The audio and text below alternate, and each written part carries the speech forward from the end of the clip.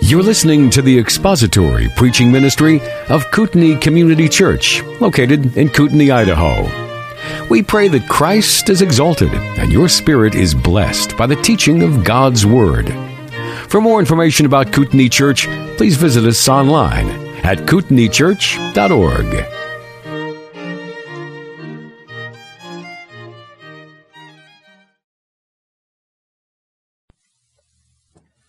You turn now in your Bibles to the book of Ecclesiastes, chapter 2.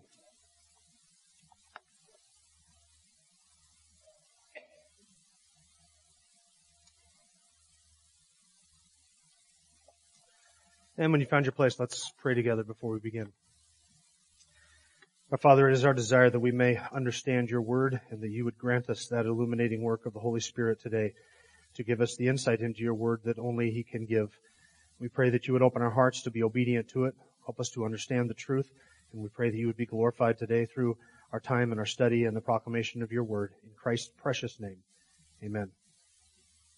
Well, I need to begin with something of a clarification of something that I said last week, because I said something the reason I'm clarifying this will become obvious here in just a second.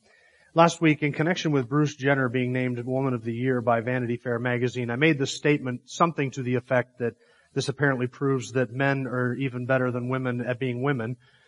And I heard a bunch of cat calls and from the audience and suggesting that maybe people might have misunderstood that. And somebody who's very close to me was concerned that you might think something ill of me because I made that statement. And I just want to clarify that that is not my belief that men make better women than women.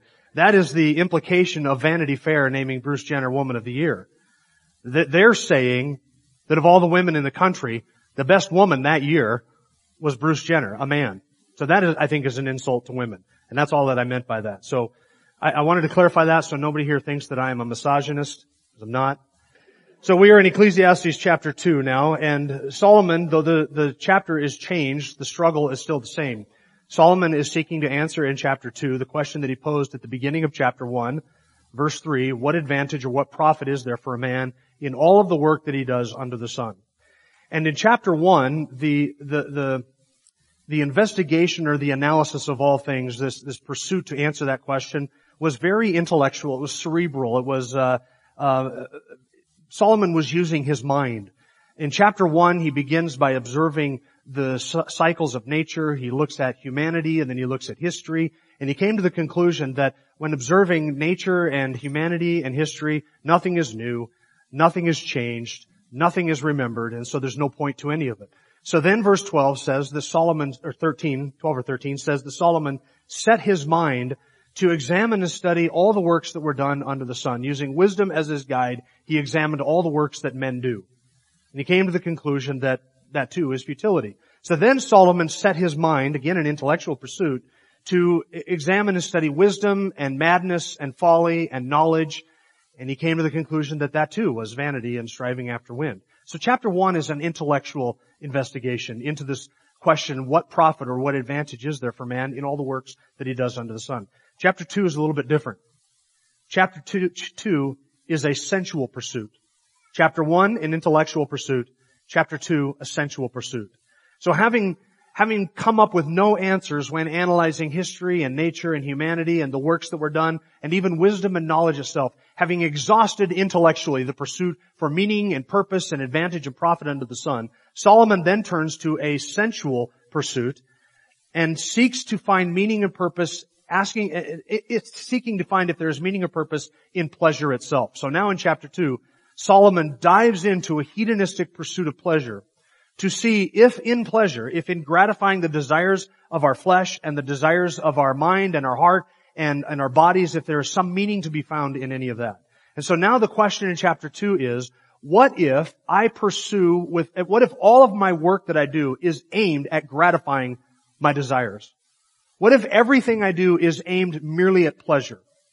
If I cannot find meaning intellectually, philosophically, through wisdom and study and observation and nature, maybe meaning is to be found in just pursuing headlong all that the world offers regarding pleasure and the gratification of our desires. So that's Solomon's quest in chapter 2.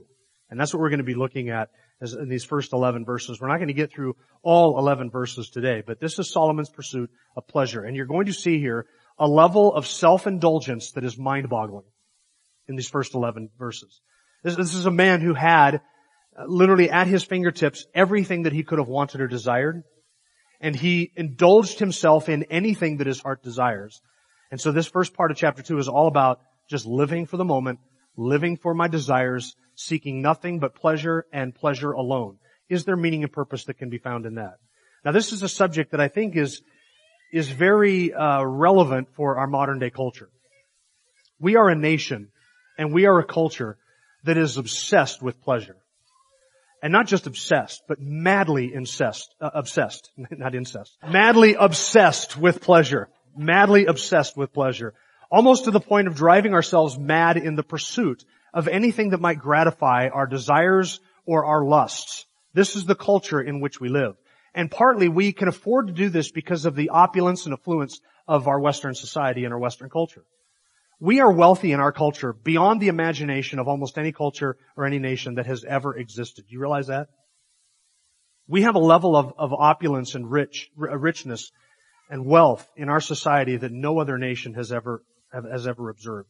You may not have all of the gold that Solomon had, but do you understand that you live at a level of comfort and convenience that Solomon could have never imagined? Even the poorest among us do. You can adjust the temperature in your house to within 1/10 of a degree. That's comfort, isn't it? Summer or winter. Doesn't matter. You have that at your fingertips. Food in the refrigerator, the ability to refrigerate food, running water, hot and cold. These are conveniences and luxuries and riches that Solomon could have never imagined.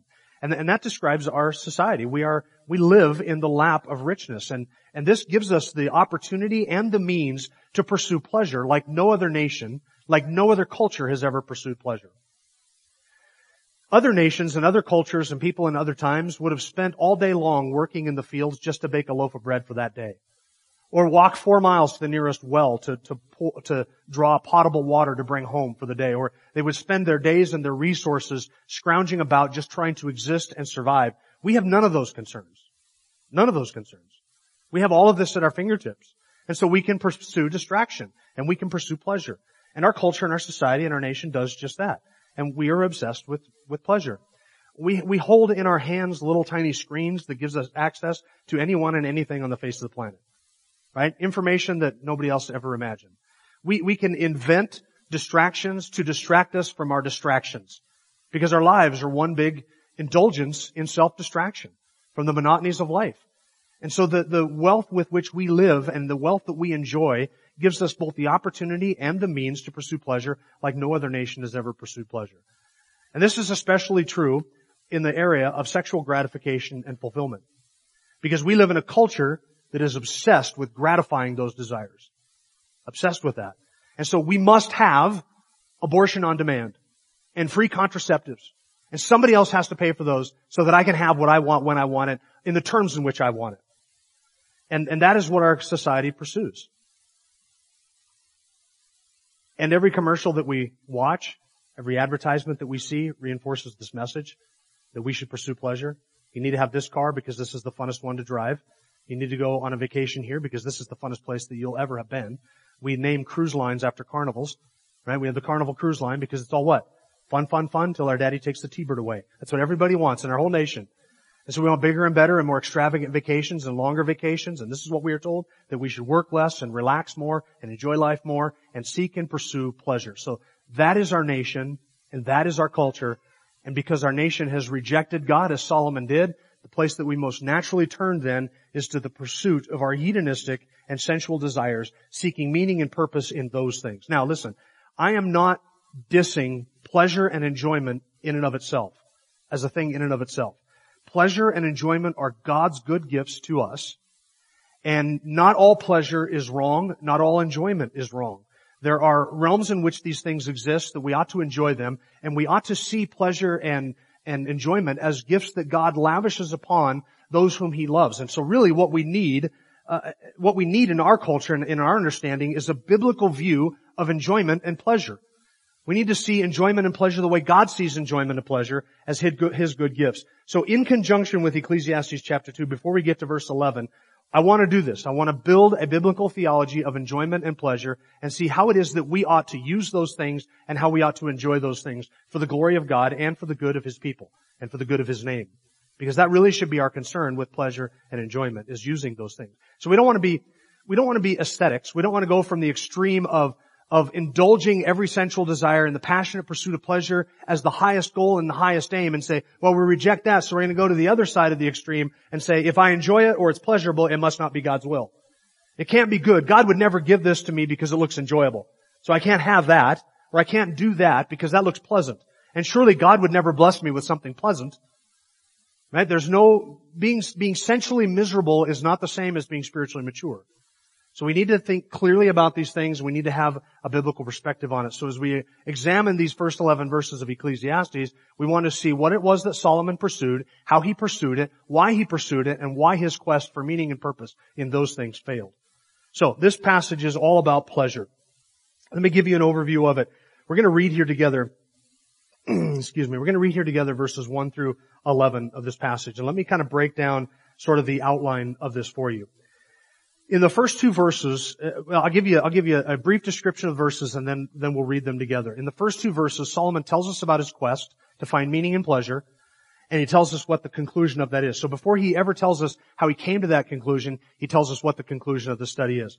Chapter 2, verse 1, I said to myself, come now, I will test you with pleasure. So enjoy yourself.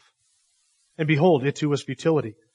I said of laughter, it is madness, and of pleasure, what does it accomplish? That's Solomon's quest. And he does the same thing here in chapter 2 that he does in chapter 1. Remember, chapter 1 started with, it's vanity, it's all vanity. Everything is meaningless. And that's the conclusion stated at the beginning of the top of the chapter. And then Solomon substantiates that by telling us what he observed and how he came to that conclusion. Now he does the same thing at the beginning of chapter 2. He begins chapter 2, I pursued pleasure and it is all futility and vanity. And then the rest of the chapter describes to us and substantiates how Solomon came to that conclusion. So there are 4 different pursuits that Solomon engaged in to find pleasure and to enjoy pleasure. The first one is wine, verse 3. I explored with my mind how to stimulate my body with wine while my mind was guiding me wisely, and how to take hold of folly until I could see what good there is for the sons of men to do under heaven the few years of their lives. His second pursuit was his works, verse 4. I enlarged my works. I built houses for myself. I planted vineyards for myself. I made gardens and parks for myself, and I planted in them all kinds of fruit trees. I made ponds of water for myself from which to irrigate a forest of growing trees. The third one is his wealth. Verse 7, I bought male and female slaves, and I had homeborn slaves. Also I possessed flocks and herds larger than all who preceded me in Jerusalem. Also I collected for myself silver and gold and the treasure of kings and provinces. I provided for myself male and female singers. And the last one is women, and the pleasures of men, many concubines. So, wine, works, wealth, and women. Those are the 4 things that Solomon pursued. And not just dabbling in these things. Verses 1 to 11 is a headlong plunge into every one of these areas to the extent that Solomon's mind and his body and his emotions became a testing ground for pleasure. All in an attempt to answer this question, what does it profit a man in all the work that he does under the sun? If there can be found no profit in nature, no profit in humanity, no advantage in our works, no advantage in wisdom, madness, or folly, then maybe pleasure is where the key to life resides. And so he pursued pleasure. Now, the whole passage is about pleasure. You'll notice pleasure mentioned in verse 1, in verse 2, in verse 8, and in verse 10, and even in verse 10, Solomon says that his heart was pleased. Look at verses 9 and 10. Then he became great and increased more than all who preceded me in Jerusalem. My wisdom also stood by me. All that my eyes desired, I did not refuse them. I did not withhold my heart from any pleasure, for my heart was pleased because of all my labor, and this was my reward for all my labor. Thus I considered all my activities which my hands had done, and the labor which I had exerted, and behold, all was vanity and striving after wind, and there was no profit under the sun. So he's still answering that question. What is the profit or the advantage? And what is his conclusion? Having pursued pleasure in all of these capacities, through wine, through work, through women, and through wealth, none of these things satisfied, having indulged himself to the nth degree in every one of these realms, Solomon says it is all vanity, it is all chasing after wind. So that's the conclusion of it. Now, did you notice something as we went through that passage? There was one word that was repeated quite frequently. It's the word I. This is a selfish, self-centered, narcissistic pursuit of pleasure. The word I occurs 18 times. The word my occurs 13 times. Me 4 times and myself 4 times. And even that lone word in chapter 1, the word you, which is the one word that we use to refer to somebody else, there it doesn't refer to somebody else because Solomon says, I said to myself, I will test you with pleasure. So even when Solomon says you, he's actually speaking of himself. The whole passage is about him. He's a narcissist on a quest to enjoy anything that he can enjoy. And this self-centered approach, this selfishness and this self-absorbed conceit and narcissism goes hand in hand with the pursuit of pleasure. Pleasure seekers, people who live for pleasure as the highest goal, they are the most narcissistic and self-centered people, the most self-absorbed people you will ever meet. There are no exceptions to this. None. None.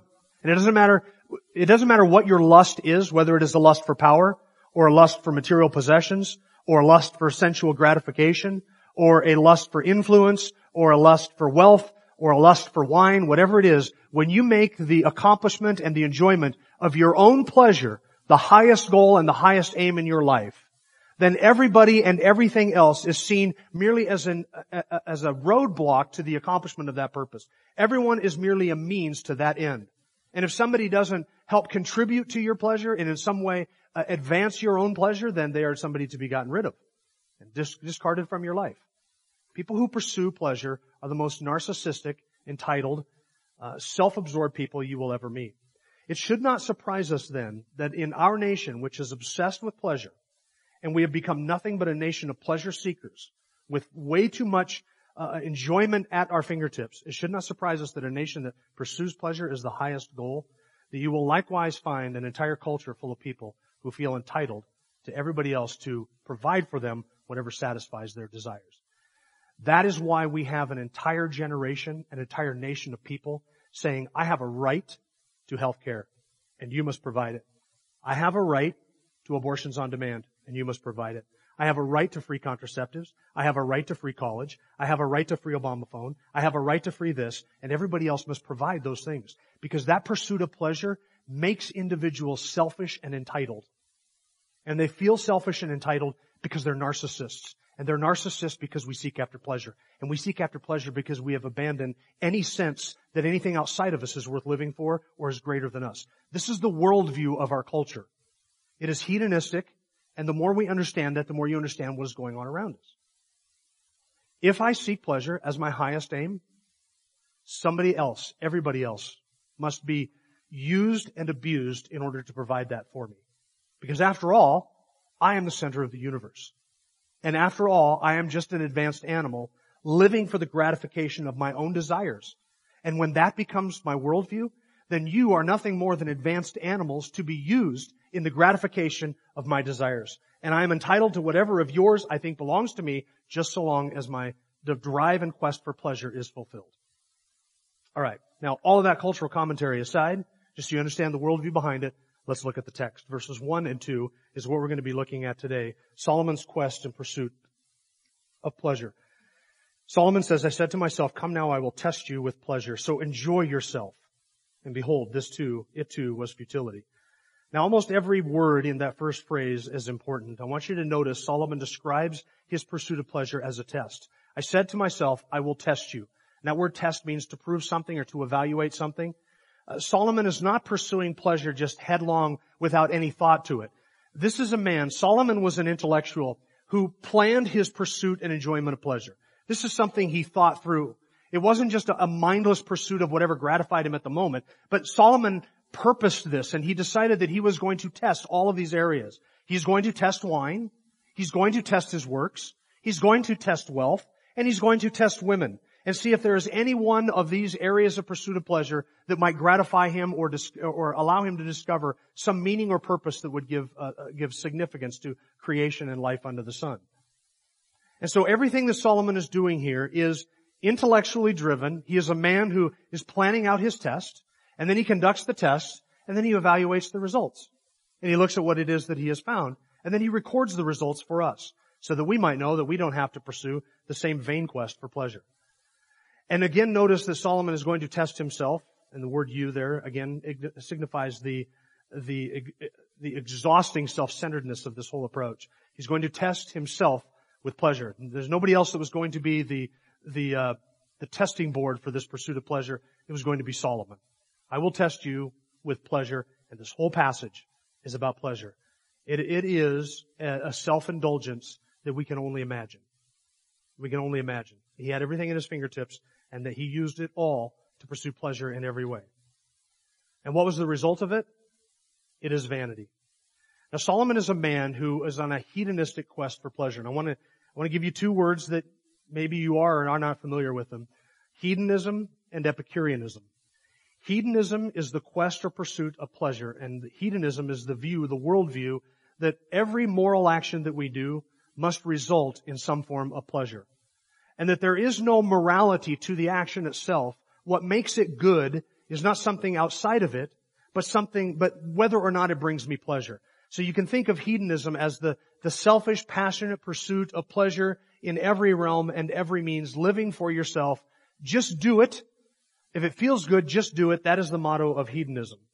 Now, Epicureanism is a form of hedonism. It's kind of a lighter form of hedonism. Epicureanism is also a philosophy of ethics that says that the human sensuality and the human senses and the pleasure is the ultimate test of truth.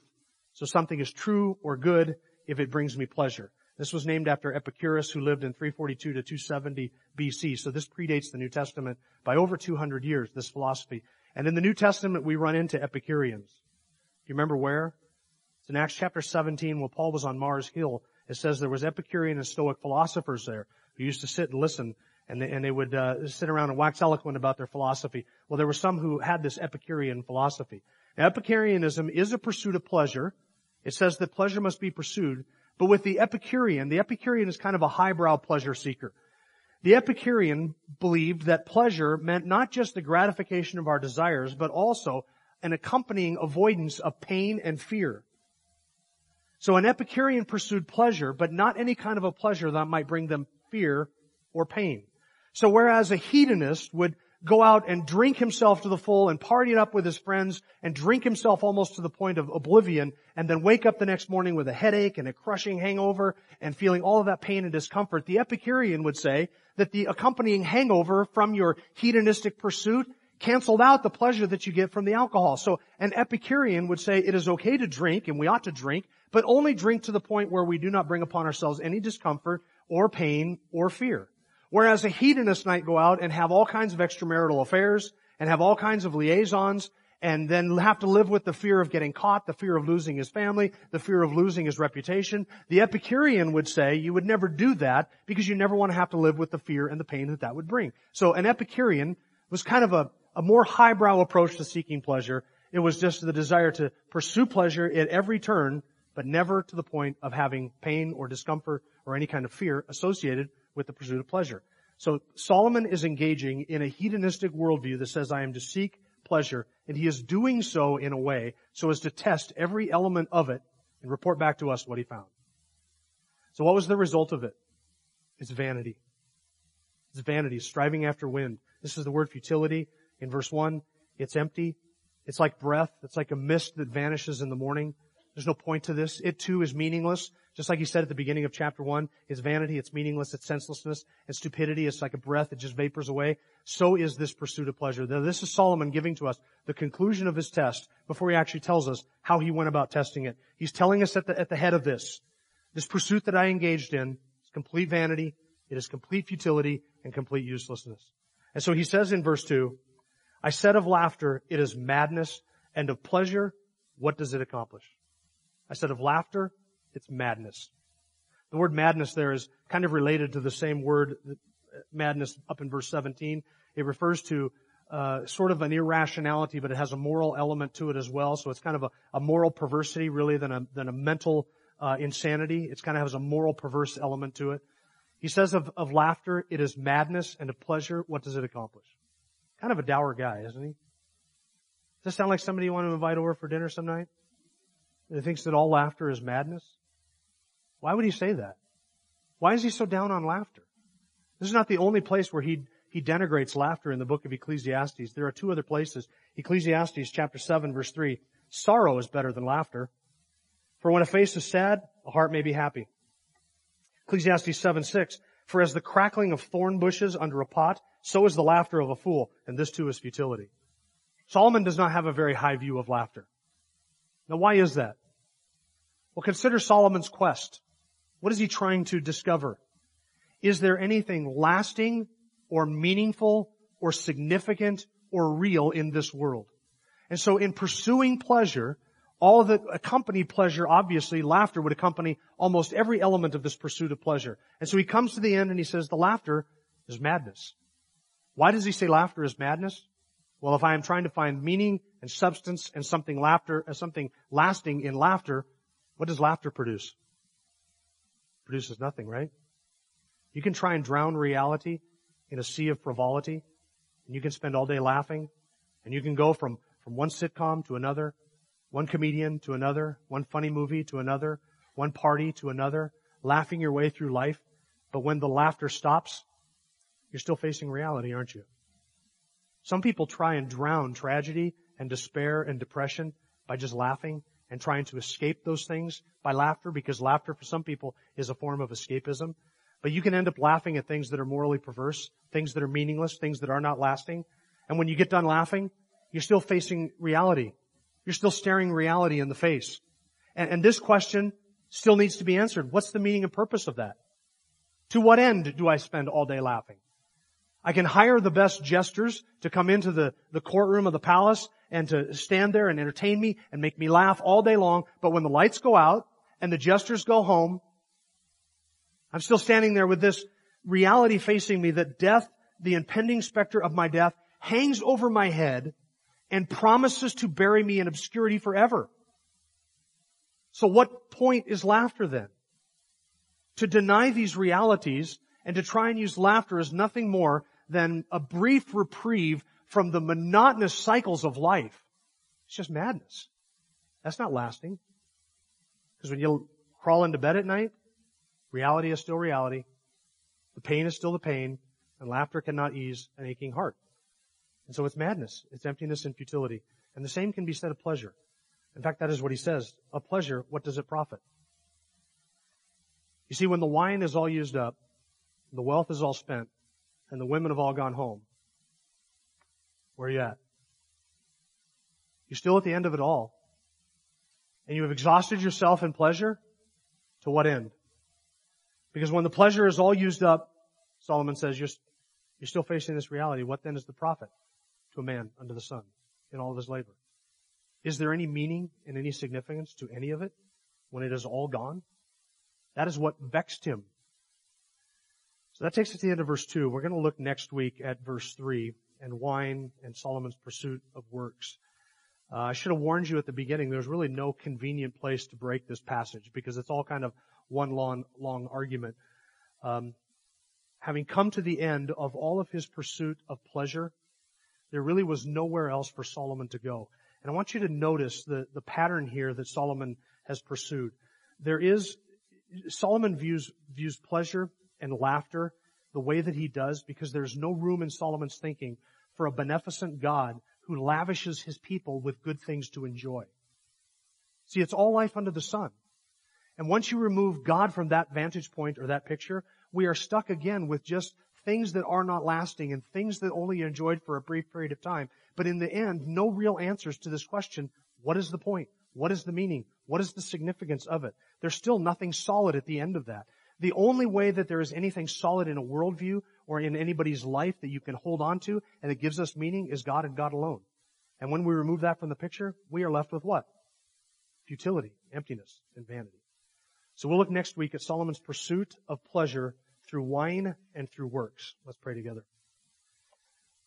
Our gracious God, you are so good to us beyond measure. We do enjoy such luxury and wealth and pleasure and enjoyments from your hand. You are the giver of all of these things, but we pray that you would help us to never seek them as an end in themselves, but to keep them under the purview of your providence and your sovereignty and things to be enjoyed as good gifts that you give to your children. You give to those who please you. We thank you that you have given to us the wisdom of this book and that you have warned us against the passionate pursuit of pleasure as an end in itself, as some quest of meaning. We know that meaning ultimately derives from you, and we want to find our sense of significance and lasting and abundant joy in Christ and in Christ alone. Thank you that you have made a world in which we are truly empty unless we seek our fulfillment and our fullness in Christ and what He has done. We pray that these things in the book of Ecclesiastes might turn our hearts to you, and that you would be glorified and honored through our attempts to glorify you in this world by sharing these truths with others. May you be magnified in and through your church, we pray. In Christ's name, amen.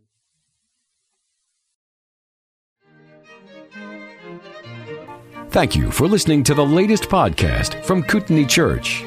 If you'd like to learn more about Kootenai Church or to donate to our church ministry, you can do so online by visiting kootenaichurch.org. We hope you enjoyed this podcast and pray you'll join us again next time. Once again, thank you for listening.